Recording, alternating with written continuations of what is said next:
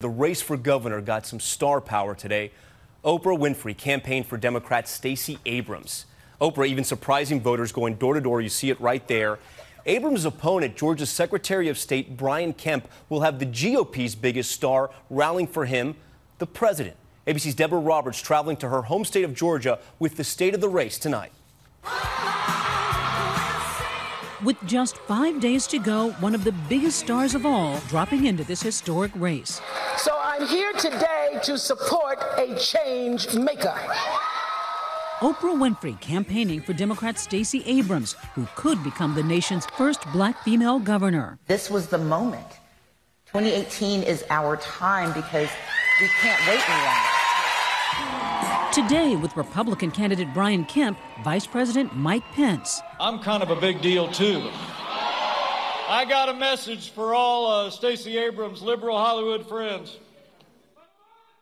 This ain't Hollywood. This is Georgia.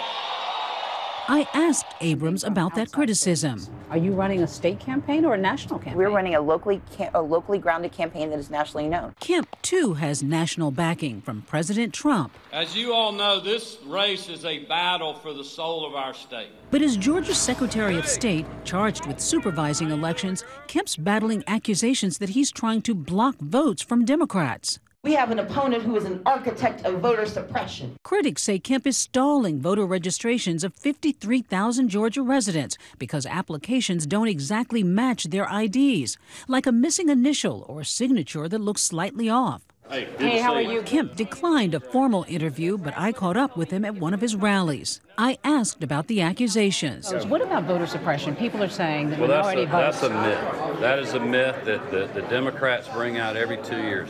With 70% of the tied-up applications belonging to black voters, I asked again. So what do you say to those who say that you're trying to suppress the vote? What do you say? I'm not trying to suppress. The numbers don't lie about that fact. Minority participation is up 23% in Georgia. 23%. That's what you should report and not believe this BS about voter suppression.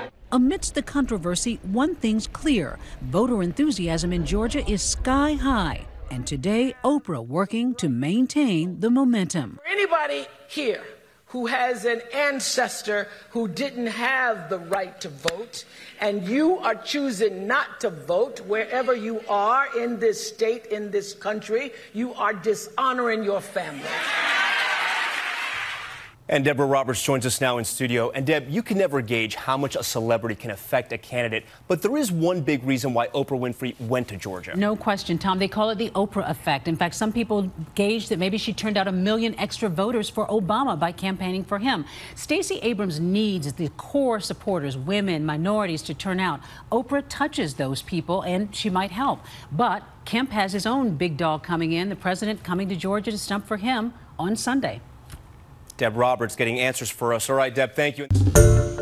Hi, everyone. George Stephanopoulos here. Thanks for checking out the ABC News YouTube channel. If you'd like to get more videos, show highlights, and watch live event coverage, click on the right over here to subscribe to our channel. And don't forget to download the ABC News app for breaking news alerts. Thanks for watching.